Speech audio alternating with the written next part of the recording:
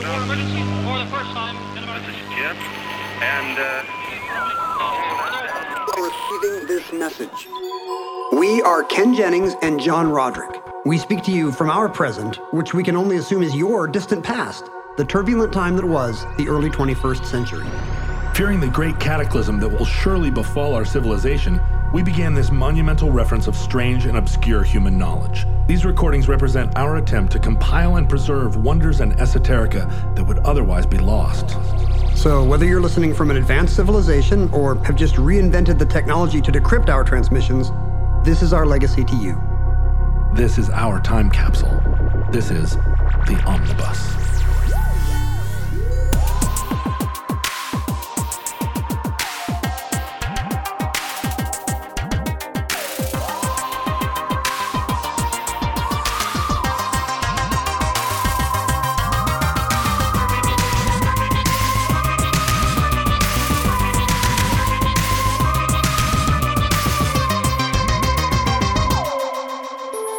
You have accessed entry 869.EZ4510, certificate number 19345.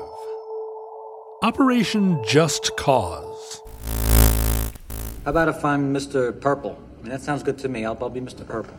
You're not Mr. Purple. Some guy on some other job is Mr. Purple. You're Mr. Pink. Who cares what your name is? Yeah, that's easy for you to say. You're Mr. White. You have a cool-sounding name. All right, look, if it's no big deal to be Mr. Pink, you want to trade? Hey, nobody's trading with anybody. Just cause what? we used to do that joke in Blockbuster Video about once a week. There was a... do you remember the early 90s thriller Just Cause with, I think, Sean Connery and Lawrence Fishburne? No. So I've never seen it either. But there was a plethora of these kind of bad Sean Connery thrillers in the early 90s, badly reviewed. And I would always grab that one and be like, hey, do you guys want to get this? And someone would say, why? And I'd say, just cause. People loved it. Yeah. There's no apostrophe before the cause, though. Yeah, I feel like my desire to make that joke and then your story makes me feel bad about my joke. That's kind of why I wanted to give you the background. Do you remember? You remember this time, of course. In 1980s, Reagan era into the Bush era, early 90s, and with some Clinton hangover of just being excited about U.S. overseas military adventurism. People could not get enough of that on cable news. You know, I was the target audience for late 70s, early 80s military adventurism, but after the invasion of Grenada and the Falklands War, I transitioned into like a radical peacenik. And so all this stuff, I was no longer excited by it. I was enraged. I was protesting in the streets.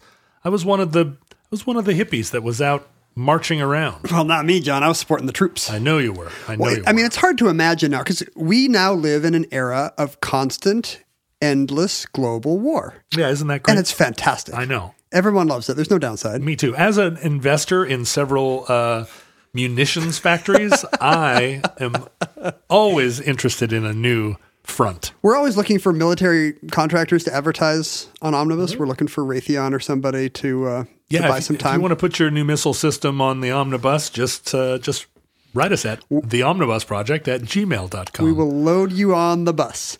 And so it seems odd for people of this area, and I assume I'm speaking to a future war-ravaged Earth where they are still in the middle of endless global war. Yeah, they're just listening to us between raids. Right. Thank you, by the way. We appreciate being your voice of the Blitz or whatever. But there was a time not so long ago when the memory of Vietnam had faded a bit. Mm. And I mean, not for anybody who was there. Right. Not for anybody, not for us either. For Gen Xers, the memory had faded a bit. And the beginning of the current nightmarish war on terror had not happened yet. And cable news, crucially, had just started 24-hour hegemony and needed that's right. It's content. Within the first, 10 years of cable news. Right. I don't know when Ted Turner, when did CNN start going around the clock? Is early it's like 80s, 81 or something? But the problem with it was that it had a half-hour loop that never changed, right? I mean, they would update little bits of it, but It's just David Goodnow on Headline News saying the same stuff every half hour. it wasn't this it wasn't like news anchors standing there like real time newsing you. It was, it was pre-recorded. It was like somewhat. watching the Walter Cronkite 30-minute newscast over and over.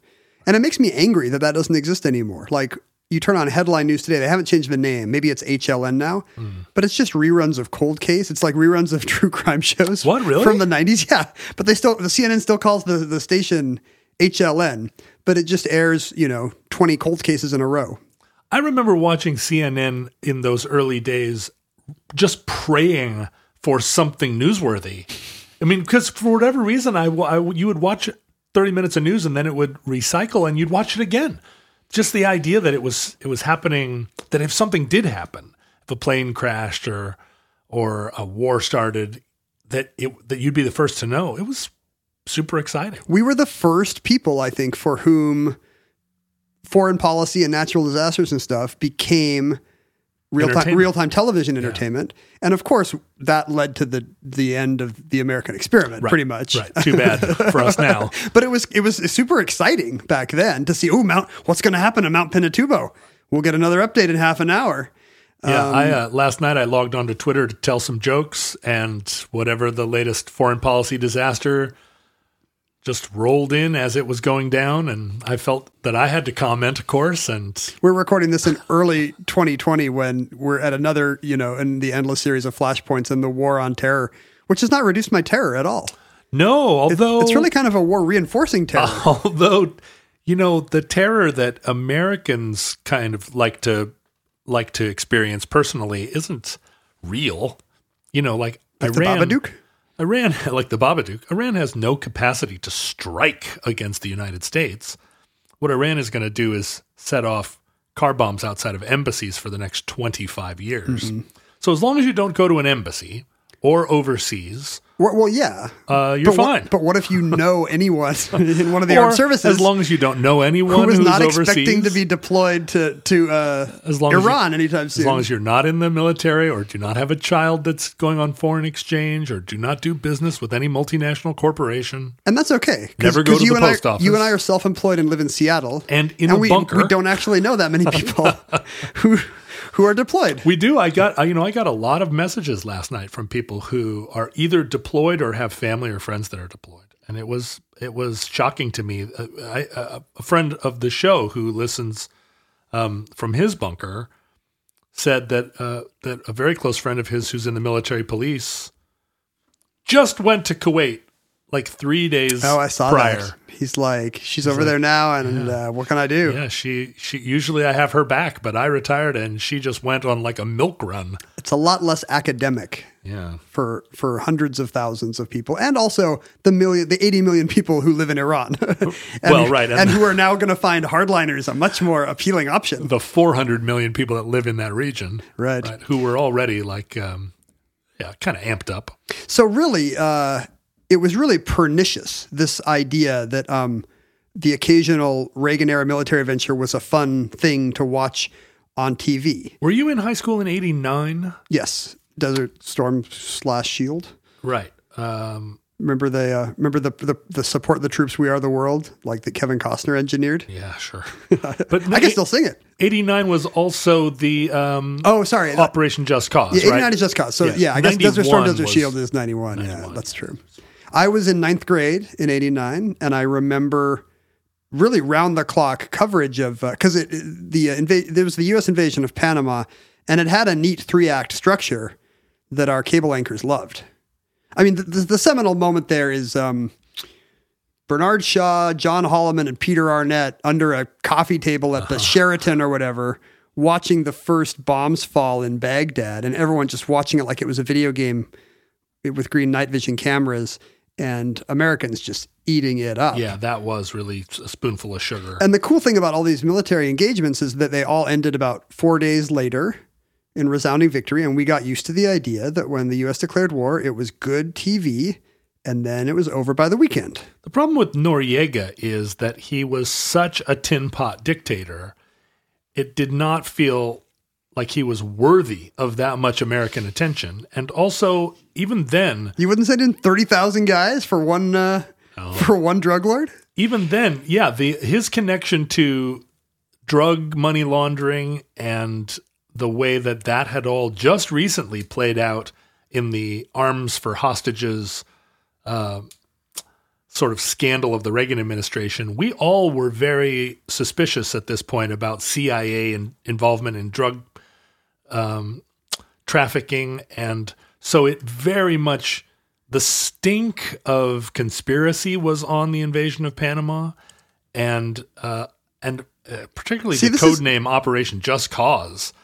Really, it was a big cesspool. See, this is your peacenik take. You and your buddies are already talking about how this is just a cover up. This is Ollie North all over again, man. Well, it was, and this was the era when we were starting to recognize that the drugs from Panama get turned into crack and sown in the streets of American inner cities, creating an epidemic. You know, we were tying it all together. George Bush was the first president with a crack dealer. That's right. As we've covered. So just to set the stage, in 1989, Manuel Noriega, the dictator of Panama, as you mentioned, had been a CIA operative. He had been our guy in the region for decades, but it turned out he was everybody's guy in the region for decades. Reagan's Secretary of State, George Shultz, said, you don't buy Noriega, you only rent him. He's like beer, apparently. Ouch. Because at the same time as he is happily taking a six-figure check from the CIA every year to advance American interests in Central America, because all we cared about back then, the form just had one question. It said, "Do you hate the Sandinistas?" Right. And Noriega was like, "Wait, I get $150,000 a year? Oh yeah, I hate the Sandinistas Hate 'em. so much. Hate them. But as it turned out, he was also funneling aid to the Marxist rebels in El Salvador. He was Wait a minute. He was giving intelligence to Cuba and other Warsaw Pact nations. Wait a minute. It turned out anybody with an open checkbook, Manuel Noriega became their best friend.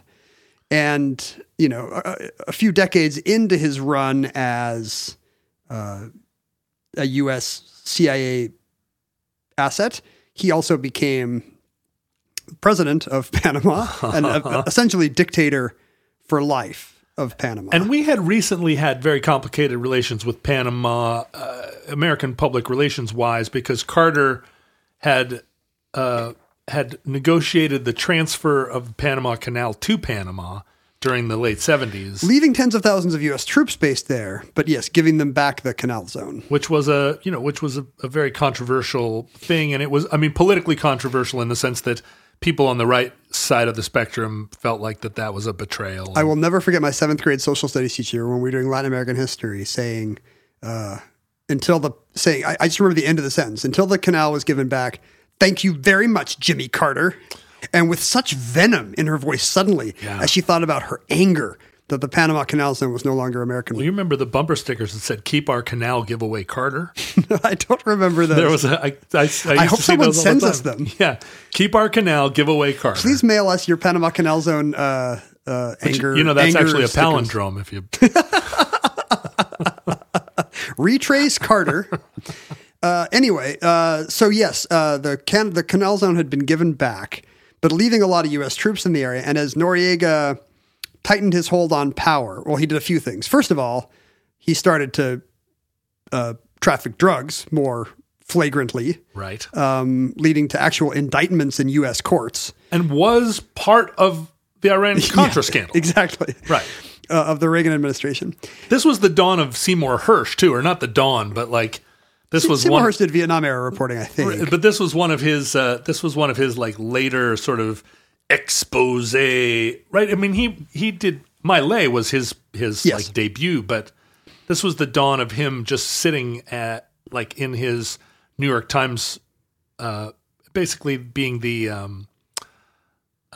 connecting pieces of yarn on a garage wall. The right? Ronan Farrow of his time, right. Just like, hey, guess what? Guess who called? It's Seymour Hersh. So Noriega, in addition to his drug trafficking, was tightening his grip on power at home. He had lost a national election because he was just a massively unpopular, flaky character. They called him Pineapple Face. Yeah, he had that. Which he is had mean. acne. It was mean. He had acne. Just because this guy is murdering political prisoners doesn't mean you can make fun of his acne scars, in my opinion. Yeah, you know what? Punch up. Exactly. Punched up. Exactly. Like, Trump is fat, but it's not... That's not why we hate him. That's not why we hate him. Oh, we don't hate him. No, Santa's fat and we love him. Yeah, that's right. Exactly. There you go. So there's lots of reasons to hate Noriega. You don't have to call him. You don't have to call him cara de Well, piña. he's also fat. Yeah, now I really hate him.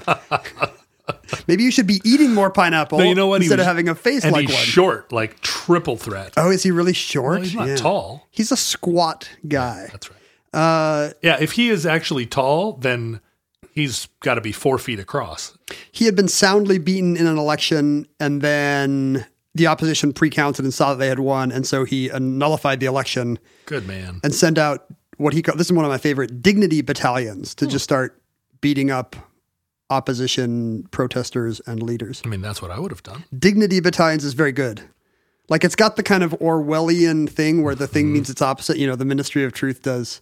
But really what he's saying is that what gives you the most dignity is to beat up your political rivals in the street. Sure. They're doing the undignified thing by voting for some lefty weirdo with a college diploma instead of the generalissimo. I feel like dignity battalions are things that would appear in those like late 70s German porn movies where there was like always some sort of Nazi dominatrix and like it's some lady slapping a writing crop on her hand. Dignity battalion. I'm going to take your word for it. The dignity battalions. And when the U.S. started rattling sabers about these actual indictments in courts in Miami or wherever they were, he retaliated by sending his battalions after U.S. soldiers. Again, there's over 10,000 U.S. soldiers stationed in his country. You'd think that would worry him, but no, he just starts having them beat up on the street. What, really? Yeah, he doesn't support the troops, John. Female service members are getting groped and harassed and worse. There are about 100 of these incidents of these dignity battalion guys just roughing up some guy out buying souvenirs off the base. It always astonishes me when a regional warlord so confident defies the United States to the point that the U.S. is prepared to tip over into cruise missile time and whatever it is, because there are all kinds of dictators defying the United States all the time, but that they wouldn't be able to read the room and know wait, they're going to rain bombs down on me if I don't back up a little. And the weirdest thing about Noriega is that unlike Kim Jong-un or Ahmadinejad or whoever, he literally has multiple U.S. bases in his capital city. He's miles away from the nearest Delta Force, SEALs, Special Forces. Right, 1 mile away. Yeah. But he also has the phone numbers of 25 high-ranking members of Congress he can call right? Ollie North's pager. Yeah, just be like, all right. What is it going to take to settle this all back down? That must be what he thinks. He must think his connections with the Reagan-Bush axis is going to keep him safe, and this is all just saber rattling for the press. Right. He thinks as he's we know, fine. the Bushes like to keep America safe. That's their number one thing they do for generations. In fact, the night of, a few days before Christmas 1989, the U.S. says, no, we're serious. We're going to invade Panama. And Noriega says, nah, and he goes off and gets drunk. Wow. When 30,000 U.S. forces arrive in Panama City, they cannot find Noriega, and it's because he happened to be hiding from his wife the night the invasion started. Wow, this is a man after my own heart. This is what I would have been doing what you would have too. done? Hiding from my wife, and oops, an invasion starts. Maybe in your early era. So Noriega's off drunk so they surround the presidential palace, and he wasn't there. And his wife doesn't know where he was because he didn't tell her. He went off to get drunk in some rec center at a Panamanian Air Force base and had a sergeant go out and find him a prostitute. Genius. And when the troops come and he's like, oh, Bush was serious. He's dressed in a t-shirt and boxers and flip-flops, and he's running for cover. And he just heads for his secretary's apartment in the city. Great. He's like, they'll never look at Maria Elena's house. Right. Or whatever. Right. Taxi. And he's right. Days go by, and nobody can find the guy. So this is why it's perfect for cable news. So we've secured the Capitol. Right. Tell us what's going on the ground there. But we don't. Noriega has slipped through the net. He's elusive, that He's guy. in a spider hole, except it's just a suburban apartment. And because this is the pre-9/11 timeline, this all gets wrapped up in 2 or 3 days. On the next day, he makes it to the Vatican embassy. A day later, we start, you may remember, we start cranking metal. Classic rock at the Vatican embassy in violation of Vatican II. Right, of course. Like it should have been Blue Oyster Cult. No, it should have been those Gregorian chants that were so popular in the 80s. Sure, Einsterbot. It should have been that or whatever. that one song, Sadness Part Zwei or whatever it was. So wait, how did Noriega get to the Vatican? At what point did he make the transit from his secretary's apartment? Oh, it was just easy. Nobody was watching his secretary's apartment. Why didn't he just stay there? Well, they were at some point they're going to, his secretary doesn't have diplomatic immunity, right? But the Pope does. So he's banging on the door, sanctuary, sanctuary, and the nuns take him in. So I knew a guy who was in the army during this invasion, was in Panama. My sister's ex-boyfriend Damien. What did Damien do? Damien was an infantryman and fought actually like fired bullets and like shot people. Securing strategic targets. Securing strategic targets, and so I talked to him quite a bit about the invasion, and of course he later became adjacent to alternative culture enough that he had lots of things to say about the invasion that confirmed our worst suspicions about. I knew it. The cynical nature of the. We got Damien on our side now. Yeah, Damien was one of us. The detail that cable news loved, that we were blasting annoying music at the Vatican embassy to try to get Noriega out. Seems like, really? Are we? I mean, do we have no other angle? The real victims are the nuns. Yeah. I mean, Noriega did like opera. He did not want to hear Styx. Mm-hmm.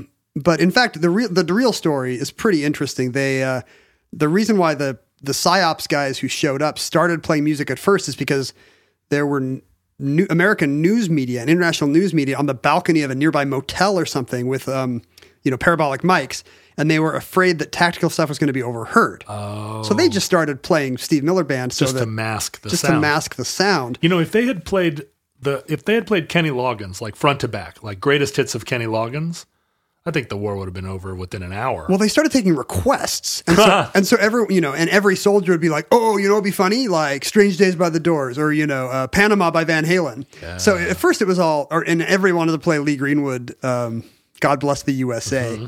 I have a playlist here. Ballad of the Green Berets. Here, let's pretend you're in the Vatican embassy and you hear these songs. Which of these songs, I'll name a song and you say whether you stay or you go. Okay, go.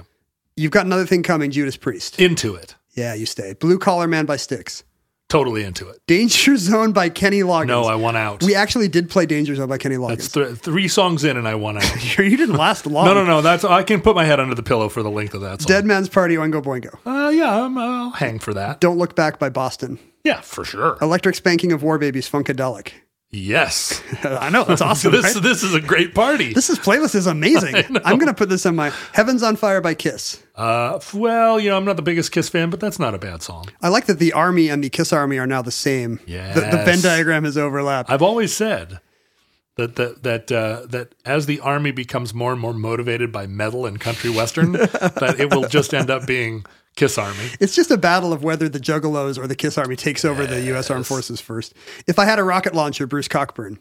Oh, okay. This seems like they're just going by funny titles. Right, but it's got to they got to run out of funny titles pretty fast. In My Time of Dying, Led Zeppelin. Sure. Iron Man, Black Sabbath. Come on, this Obviously. is a great. I know, great. We should be playing this for this episode. The nuns are probably moshing at this point. Judgment Day by Whitesnake. Oh no, I'm back under the pillow for that. A lot of songs with jungle in the title because this is what the Army guys thought was funny. Oh, sure. Play Welcome to the Jungle. So Judgment Day by Whitesnake. Jungle Love by Steve Miller. Totally into that. Yeah. Jungle Love. Welcome to the Jungle, obviously. Wait, but that's a different song. And a lot of Paradise City. No More Mr. Nice Guy, Alice Cooper. Yeah. Love it. Yeah. Paranoid, Black Sabbath. This is like it's when metal was still heavy metal rather than, I think these days you would just hear one Slayer song after another or some black metal from Norway. The guys would be, well, you know what they'd be doing? They'd be playing like hip hop. Well, I think in Guantanamo, it was a lot of ironic. It was like the Barney theme, I think it is what we do now. Oh, just play like the worst. Because just like imagine, like you have a kid, like 3 songs by the Wiggles over the car stereo, and I was ready to, I would have surrendered to Delta Force. You'd give it up. You'd give up all the locations. And obviously Renegade by Styx, Refugee by Tom Petty. You know, you can tell what You Shook Me All Night Long. They're going for funny. This Means War by Joan Jett. The Party's Over by Journey. They're going for funny. I was at this party in 1989. I just didn't realize that it was that it was a military psyops, maneuver. Maneuver. Yeah, you had no idea. And after a few days, I think Noriega realizes he's stuck in with nuns. Yeah, like there's really no. This is boring. Good way out. He's going to be able to talk his way out once he gets out. He walks out and. Surrender, me rindo a la fuerza de los Estados Unidos. He do that more. Why don't you speak Spanish on every episode? I didn't know you were Jamie Lee Curtis from A Fish Called Wanda. I just keep hoping they're going to switch over to Russian. Nostrovia, like John Cleese on the plane. And so the invasion ends happily. The CNN audience applauds and switches back to VH1. Right. We become convinced that American invasions on TV are a great idea, which the Gulf War does nothing to. Not me. To change 2 years later. I was sitting shaking my fist. Just you and Damien are mad. Yeah, I was listening to Refugee by Tom Petty, but totally mad. But you've already mentioned what people of our political stripe thought was one of the most pernicious things about this. Not just that it was on TV and had great ratings, but that it was called Operation Just Cause. Just seemed so cynical, it's on the nose. Corny. Just in case you're wondering if this was a just cause, hey, it's right in the chyron at the bottom of the screen. Right. It is. And it made me feel like the people that get to name those things had no sense of humor anymore. That was not the first name for the Panamanian invasion. It was originally called Operation Blue Spoon. See, now that's a great operation name. Operation Blue Spoon? You'd prefer that? I think that's so cool. That sounds like a special ops. Operation Just Cause just seems like some dignity battalion. Blue Spoon, it's for no one, right? It's not for the public. Like you'd have to be one of the 20 insiders on the E-ring of the Pentagon who know what Operation Blue Spoon is. I feel like I would write a song called Operation Blue Spoon. The problem, it's not too late. Yeah. The problem is that during the run-up to the invasion, the Pentagon is getting more TV aware. General James Lindsay, commander of Special Operations Command, calls the operations officer, because there's a bunch of mid-level Pentagon guys who work for the Joint Chiefs who are coming up with these names. And he calls and says, do you want your grandchildren to say you were in Blue Spoon? Yes. See, but they don't think so. They think it sounds trivial. Well, that's the thing about it. Operation name. A secret name. Yeah, you call it like Operation Candlestick, and it ends up being like the carpet bombing of like 10 villages. Well, here's the thing. Like those names go back to the Germans in World War I. They were the first ones to pick, to say, we're not going to call this the offensive to take Operation 4 to take whatever burg, or Operation 4 or the date. We're going to give it a one-word name, and we're going to say this is Operation Kreuzberg or Barbarossa or Operation Valkyrie. The plot to kill Hitler was a great operation name, although and a great operation. I mean, it didn't succeed, right? Obviously, in our timeline. They'd call it Blue Spoon. Maybe we'd have a different outcome. It's run by a guy with an eye patch. That operation has a lot to like about it. So the Germans were the ones that started naming operations like to keep them secret. Because if your operation is named Operation October 4th, and that falls into enemy hands, hey, when's Operation October 4th going to be? It's counterintelligence. It's actually on February 29th. Oh, February 39th. On the 9th of never. So it was just, German commanders planning the Western Front in 1918 who were the ones who kind of gave us the modern era by saying, no, this should be Operation Archangel. I love that. Just something from mythology, like, and thereby creating the Robert Ludlum, the whole James Bond era we live in. Sure, there are 2,000 paperbacks that would not have titles if it weren't for whoever those mid-level German commanders were. I mean, they weren't the ones who decided you had to put initiative or ultimatum or something. We hadn't got to the second word yet, but they had figured that out. And so that caught on, especially, you know, Winston Churchill had written a 4-volume history of the Germans in World War I. And so he was very aware of how important this should be. And he had very strong ideas about what code names should be used in the Second World War. So is this like Eisenhower figuring out the interstate highway system by watching the German Autobahn? Like Churchill came back and said, listen, I've figured out how to name operations. It's going to be so cool. Check it out. And he actually wrote down principles and sent this to his generals. You know, this is the prime minister, and he's saying, hey, operations in which large number of men may lose their lives should not have a boastful or overconfident sentiment. Because you don't want to tell 1,000 moms that your son died in Operation Never Fail. Yeah, exactly. Operation Your Son Lives. They shouldn't be frivolous, because then you'd have to tell some widow or mother, Churchill noted, that her son was killed in Operation Bunny Hug or Ballyhoo. Like, it's got to sound good on a we regret to inform telegram. What, Churchill said Operation Bunny Hug? That's his idea of a no-go name. Because that sounds like a greenlit Comedy Central animated show now, That's right? the name of my improv group. Operation Bunny But Hug. it sounds like you would like Bunny Hug. It's a Blue Spoon type. Its meaninglessness makes it perfect. Well, but Bunny Hug isn't meaningless. Oh, you think it's too Bunny cute? Hug is cute, right? It does suggest, well, there's a lot of irony in it, right? Because if you're killing people and calling it a bunny hug, ooh, that's not what you mean, or it is what you mean. The U.S. mostly started using colors, Operation Indigo. And then when they ran out of colors, the Joint Chiefs approved like a pre-written code word index that each theater got assigned blocks of cool, masculine sounding, common but not too common nouns. You know, you get, you know, the European theater gets market, Pacific theater gets flintlock, for example. And Churchill actually would veto names. They'd come across his desk and he's like, no. Nope. We are not doing soap suds, for example, which is what some American bomber raid on Romanian oil fields was going to be called. I'm reading from... Boy, this seems like Churchill's down in the weeds about some stuff that he should be thinking at a higher level. He should give that to an assistant. No, soap suds, we're not going to do Too that. many soap suds. We shall blood, sweat, soap suds, and tears. I'm reading from an article by military historian Gregory Sieminski, who in the 90s wrote kind of the definitive history of 20th century military operation naming. The Normandy invasion, which eventually was called Overlord. Perfect name. Yeah, that's heavy. Because it worked. I mean, if it had failed... He'd look like a real dummy. Kind of a bummer. Operation 500-pound gorilla. But originally, the operation was going to be called... it was a combination of two plans that had previously been drawn up. 1942's Sledgehammer and 1943's Roundup. You switched over to... oh, no, you were doing Peter Gabriel before, right? And so as a result, they decided to combine it, and it was going to be called Roundhammer.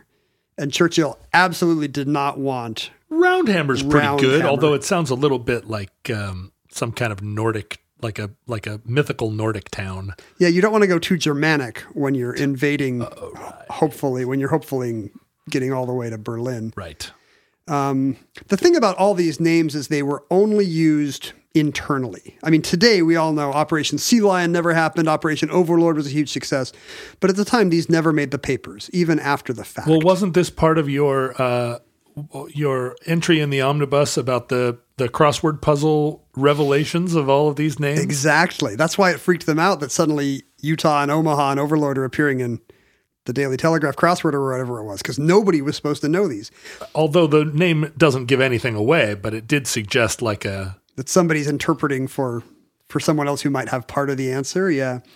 But in the years following World War II, this naming gets a little more public, because obviously if you're already selecting cool names, it's a bummer that nobody gets to hear them, right? Right. Operation Arclight. The guy heading the A-bomb tests on Bikini Atoll, for example, was very, very carefully chose Operation Crossroads for the name. You know, it's the crossroads of the Pacific, but also it's the crossroads of a new era in warfare, et cetera, et cetera. He was very proud that he had thought of this, and he wanted to, and he used it in Senate testimony. And so news articles began to include accounts of these words. Right. It didn't carry over in Korea. MacArthur just used the code word list, so that's why you got like Operation Chromite or whatever, just a meaningless name. But when Ridgway replaced him, he decided this could be a propaganda tool, and he just chose very violent, aggressive nicknames: Operation Killer, Operation Thunderbolt, Operation Dauntless. Right, like one of the bombing campaigns of North Vietnam was called Operation Rolling Thunder. Well, this was the problem. In the Vietnam era, they decided to go the other way. Johnson started complaining that the names were too violent. Because now you got all these guys on the ground trying to one-up each other with their gung-ho names. Right. Operation Ripper, Operation Masher. Right. Operation Flaming Children. And right. Well, that's the problem. LBJ's dealing with shrinking approval ratings at home. People don't like the idea of the war as visceral and violent. That's what's leading on the news. So he gets mad, and Westmoreland has to scale back the names to be a little more neutral, just proper names. Right. Operation Niagara still suggests a cascade of bombs. Yes. On the North Vietnamese, but it doesn't make us sound like bloodthirsty butchers. Right. It seems fun, like a honeymoon spot. After Vietnam, the U.S. practice becomes to semi-automate these names. A system called NICA is invented in 1975. That's the nickname for the code word nickname and exercise term system, the CWNAETS, which it doesn't spit out a nickname for your operation, but it's a database. Now, the hurricane naming conventions, are those chosen by an algorithm, or does every year a committee sit down and say, this one's going to be called Lawrence? Every year a committee makes a full alphabet, and they know they're not going to get to W, but they do it anyway. Wow. I think the big change there was that it used to be all women's names. As it should be, as God intended. Well, I feel like it's important representation. How many storm gods in mythology are women? None. Yeah, that's right. But all storm gods in America used to be, and now we've got Hugo and these things that are like, what? I think the idea is it was should be called Daphne. It was considered misogynist to continue to associate a force of destruction with female energy. Why not make sure every other one is Andrew? Well, that hasn't been my experience in the dating world. See, this is exactly the kind of hilarious Johnny Carson take that they are hoping to avoid by putting male names on the hurricane list.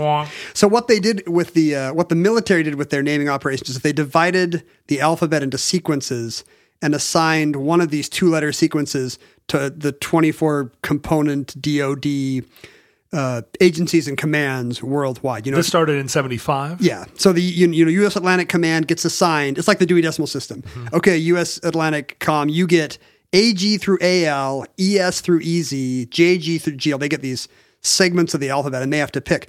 And their segment ends with UM through UR, which is why they chose Urgent Fury, or some staff officer somewhere recommended Urgent Fury as the name for the Grenada invasion. They're going through a specific... Urgent Fury. Think how urgent it was to invade, and furious it was to invade Grenada in 1983. Like, that's exactly when it starts sounding super dumb. Like, Blue Spoon is really cool. Urgent Fury? It sounds like a comic book, and by a comic book by an unimaginative writer. But here's the problem. In the era of 24-hour cable news, who loved this stuff is news anchors who now get to sound like a Robert Ludlum book. Right. Every time they say... The Pentagon could not believe how often people started saying Just Cause. Operation Urgent Fury. Because they just thought of it as an internal thing where if anybody asks, it sounds cool. Right. Like, that's all they were thinking. They had no idea that these bozos on CNN were, that some guy doing a stand-up in front of an embassy is going to want to say Operation Just Cause. Here I am in front of the embassy. Operation we Just are in Cause. day 3 of Operation Just because it makes them feel like they are, Delta Force operatives because they know the secret super code word. You remember the war journalist character from Doonesbury, who like parodied exactly that kind of like flak jacket wearing war correspondent who loved the jargon and who really situated himself in conflicts as a somehow as a participant, even though. Imagine the Pentagon pivoting from Vietnam era thinking where the liberal press is the medium to realizing how quickly they could co-opt these guys, and you get the whole practice of embedding journalists because that's actually not dangerous. That's the best thing you can do because these guys love to feel like they are part of the troops. And that's what we see in the first Gulf War is the complete neutering of independent journalists as they become just sort of, I don't know, embedded tools of the military. No one's allowed off the reservation, Or so, I guess we don't say that anymore. No one's allowed off base. Off base. I don't know if it's a military base or a baseball base. But Just Cause is the pivot on which this turns, in which CENTCOM realizes. See, I said CENTCOM and I felt so cool for a second. It's cool. I felt cool too. Say it again. CENTCOM. Say it in Spanish. El CENTCOM. And they realize that this kind of contact coolness is incredibly valuable. And so a lot of thought starts going into how these things get named. It's not just one guy being like, hey, Captain Lopez, let's not use Blue Spoon anymore. Think of something cool. Long conversations start to happen. Memos go back and forth leading into Desert Storm. That was not the original name for Desert Shield. It was originally Peninsula Shield because I think maybe PE was the right prefix. And Schwarzkopf didn't like that. It became Crescent Shield because they thought if you give it a Islamic symbol, our Saudi Arabian allies will see us as a force for good in the region and not a force of Western meddling crusaders. But that didn't read very well either, not compared to Desert Storm. Right. Once they realized how cool Desert Shield and then Desert Storm, and it had a sequel. Yeah. Like you could Desert Storm for 2. TV viewers. It eventually had that. But Desert Shield turned into Desert Storm. Yeah. And for American movie franchise audiences, you were like, "Oh hell yeah, I love Desert Shield. Yeah, let's up it. Let's tune into Desert Storm now. Crank the volume." And one thing that happened very quickly is that all these foreign operations started to get this verb noun kind of a thing. Like, Operation Restore Hope. Yeah. Operation. This just sounds like bad Star Wars Preserve. prequels. Absolutely. I don't even remember where all these were. Restore Hope. Is that Clinton in Somalia? Yeah, maybe. Promote liberty. Uphold democracy. Stop it. It just became like what you would think of if you didn't have an idea. Well, and what's crazy about these, and the thing about the invasion of Panama was that it felt so much like an operation that was just a training exercise, right? That all of these, basically it was a training exercise, but everybody got real bullets. Like there was never a threat. If American troops got injured, it was just that they twisted an ankle in a hole, or maybe, a couple of people got shot, but probably by accident. And that became our baseline expectation. Yeah, it really was. That people won't get hurt. But that we got to do... Americans won't get hurt. Americans won't. But we got to do all the cool stuff. We got to drop paratroopers. We got to have gunships. We got to have bombs. So it was just a way to expend the ammunition that was about to expire in our ammunition dumps, right? Like, well, let's get all this stuff we're about to retire. Let's blow this up in Nevada. Yeah, one time around. It's ominous to think that what led to the advent of drone technology was not so much the microprocessors that make it possible, but just the Pentagon realizing the public now demands this kind of bloodless war, entertainment war on our side. What are the technologies that we can advance to get us there? Right. Five Americans die, and it's like we can't sustain these losses, but we can spend $30 billion, and nobody bats an eye. This kind of propagandistic operation naming continues today. After 9/11, the immediate decision to invade Taliban-held Afghanistan was at first called Infinite Justice. Churchill would really... You can't one-up it. Stab out his cigar on that one. It's like a schoolyard thing where... Infinite justice. What are you going to say? Infinity plus one? And I think it was actually American... It was, the Council of American Islamic Relations or whatever. It was local Muslim clerics who were like, they're doing the fingers to the throat thing. Like, you don't... Ixnay on the Ustis J. Exactly. Like, this sounds like crusade rhetoric. And that's when it became enduring freedom. Enduring freedom. which really is the perfect name for an operation that is now going into year 19, going into year 20. Truly is enduring. It has really endured. Good job. Yeah, all of that naming convention, and particularly like Homeland Security, all that stuff just suggested the sort of anti-intellectualism of that administration and that whole era. Like for anybody to say, yeah, Homeland Security, it sounded so... And nobody there said, hey, have you guys seen Starship Troopers? Yeah, it's like neo-Nazi sounding. Yeah. And but to feel like that's the flag you want to raise, that was, I think, maybe a tipping point for me where I felt like there's a real dividing line now between an administration that would put like thought into making a thing not sound totalitarian versus an administration that would say, you know what, that name doesn't sound totalitarian enough. This is maybe the kind of thing we should not be saying on the record, lest, a Dignity Battalion show up at our door. Well, it's one of the reasons that I have fortified this compound, because there are a few Dignity Battalions I'm already expecting of the sort of 70s porn variety. Well, they can't get in either.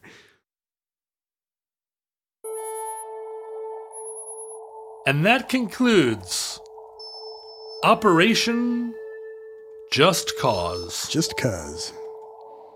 Entry 869.EZ4510, certificate number 19345 in the omnibus.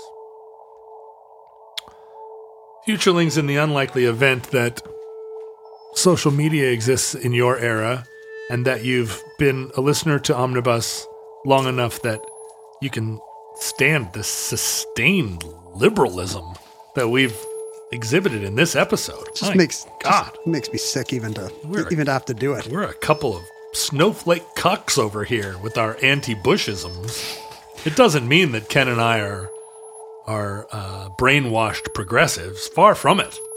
We're free-thinking individualists. We were just not persuaded by the invasion of Panama. Yeah. If you want to know more about us and our personalities, you can go to @KenJennings and @JohnRoderick. We keep it all going at Omnibus Project. I'm on Instagram, so you can see me. In fact, I'm going to take a picture of you, Ken, and I'm going to put it on my Instagram, so if people want to go and look, they can scroll back far enough that they see that you're a real person. They'll finally know. There's plenty of photographic evidence of me. I guess that's right. Well, especially after your recent TV conquering hero status. Now your picture's on the cover of newspapers worldwide. I really do think the odds just went up that there are now 50-foot statues of me all over the future. Some of them probably rubble. Hopefully Sure. Others not. Already in warehouses owned by tech millionaires. Here stands Ozymandias, King of Kings. You can email us if you have corrections or addenda. You can email us if you have MASH notes for us. If you have naming conventions for our episodes. If you want to play a game of MASH with us, mansion, apartment, shark, or the hovel. match game. What is S? Mansion, apartment. Well, you can write to us and tell us what the S stands for in the MASH game. Oh, I have. Wait. Match game or MASH game? You've never played this? MASH? No, what is it? How do you play it? It's just an 80s Trapper Keeper thing. You draw a spiral. Yeah. And depending on where you stop the spiral, it tells you who you're going to marry and where you're going to live. And it's the most powerful form of divination ever invented by mankind. Sorry, I never even heard of it. I don't think ancient peoples used it to find fertile grazing lands and water. No, I'm at a complete loss. Normally, I. This might have to be its own omnibus entry. All right. Email us at theomnibusproject@gmail. You can go to our Facebook and Reddit fan groups under the Futurelings umbrella. You can mail us things at P.O. Box 55744, Shoreline, Washington 98155. And if the mood strikes, support the show with a financial contribution at patreon.com/omnibusproject. There are lots of bonus materials available only to Patreon supporters. Ken is now opening mail. We got a bunch of holiday cards that I didn't open in time that I'm now opening belatedly. Oh, that's nice. This Tess says that her cats Pippi and Buster often listen to us, but not her boyfriend. Come on, Bill. Well, I think, Pat, you have a New Year's resolution, which is to get Bill to listen to the show and donate to us at patreon.com/omnibusproject. Jennifer appears to be some kind of yoga instructor. Well, pass that card over here. You keep the card. Yeah, I don't need to learn anything about yoga, but I do need to learn about yoga instruction. She sent us a bunch of Tillamook Creamery temporary tattoos, buttons. The Canyon Crest Athletic Club. Let's see where that is. It doesn't sound like it's around here. John just cares about his proximity to his nearest yoga pants wearer. But I'm interested in what she sent. Look, she sent us a Nestle Quick rabbit. Does the Nestle Quick rabbit have a name? I have no idea. I don't know. Is he the one that kids can see or can't see? That's Snuffleupagus. Oh, Canyon Crest Athletic Club is... Oh, it's in the Inland Empire. I would have assumed it was somewhere down in Arizona, but it's really... The next time you're in the valley... Let's see here. She also sent us wait, it is. It's in Riverside, California. It's not our Inland Empire. Oh, no. It's their Inland Empire. I assumed you meant the San Fernando Valley when you said... No, Inland Empire is what we call that sort of Idaho, Spokane-dominated... like Eastern Oregon. I've never had to refer Montana. to it. We call that the Inland Empire? Inland Empire. Yeah, I've been saying, I've never been, I don't know what to call that part. Well, now you know. We also got, she has sent us some Buckminster Fuller stickers. We each get one. What's mine of? It's Bucky saying, don't fight forces, use them. Oh, and he's holding up his hand like he's using some telekinesis. Yeah, he's a very old man and he appears to have powers in this, in this picture. Not just powers to create, like, uninhabitable geodesic domes. Homes. No, he's doing Jedi mind tricks on us right now. Listeners, futurelings, from our vantage point in your distant past, we have no idea how long our civilization survived. Given the escalation in military operation naming, the trend line is not great. We hope and pray that the catastrophe we fear may be averted. But if the worst comes soon, this recording, like all our recordings, may be our final word. But if Providence allows, we hope to return soon with another entry for you in the Omnibus.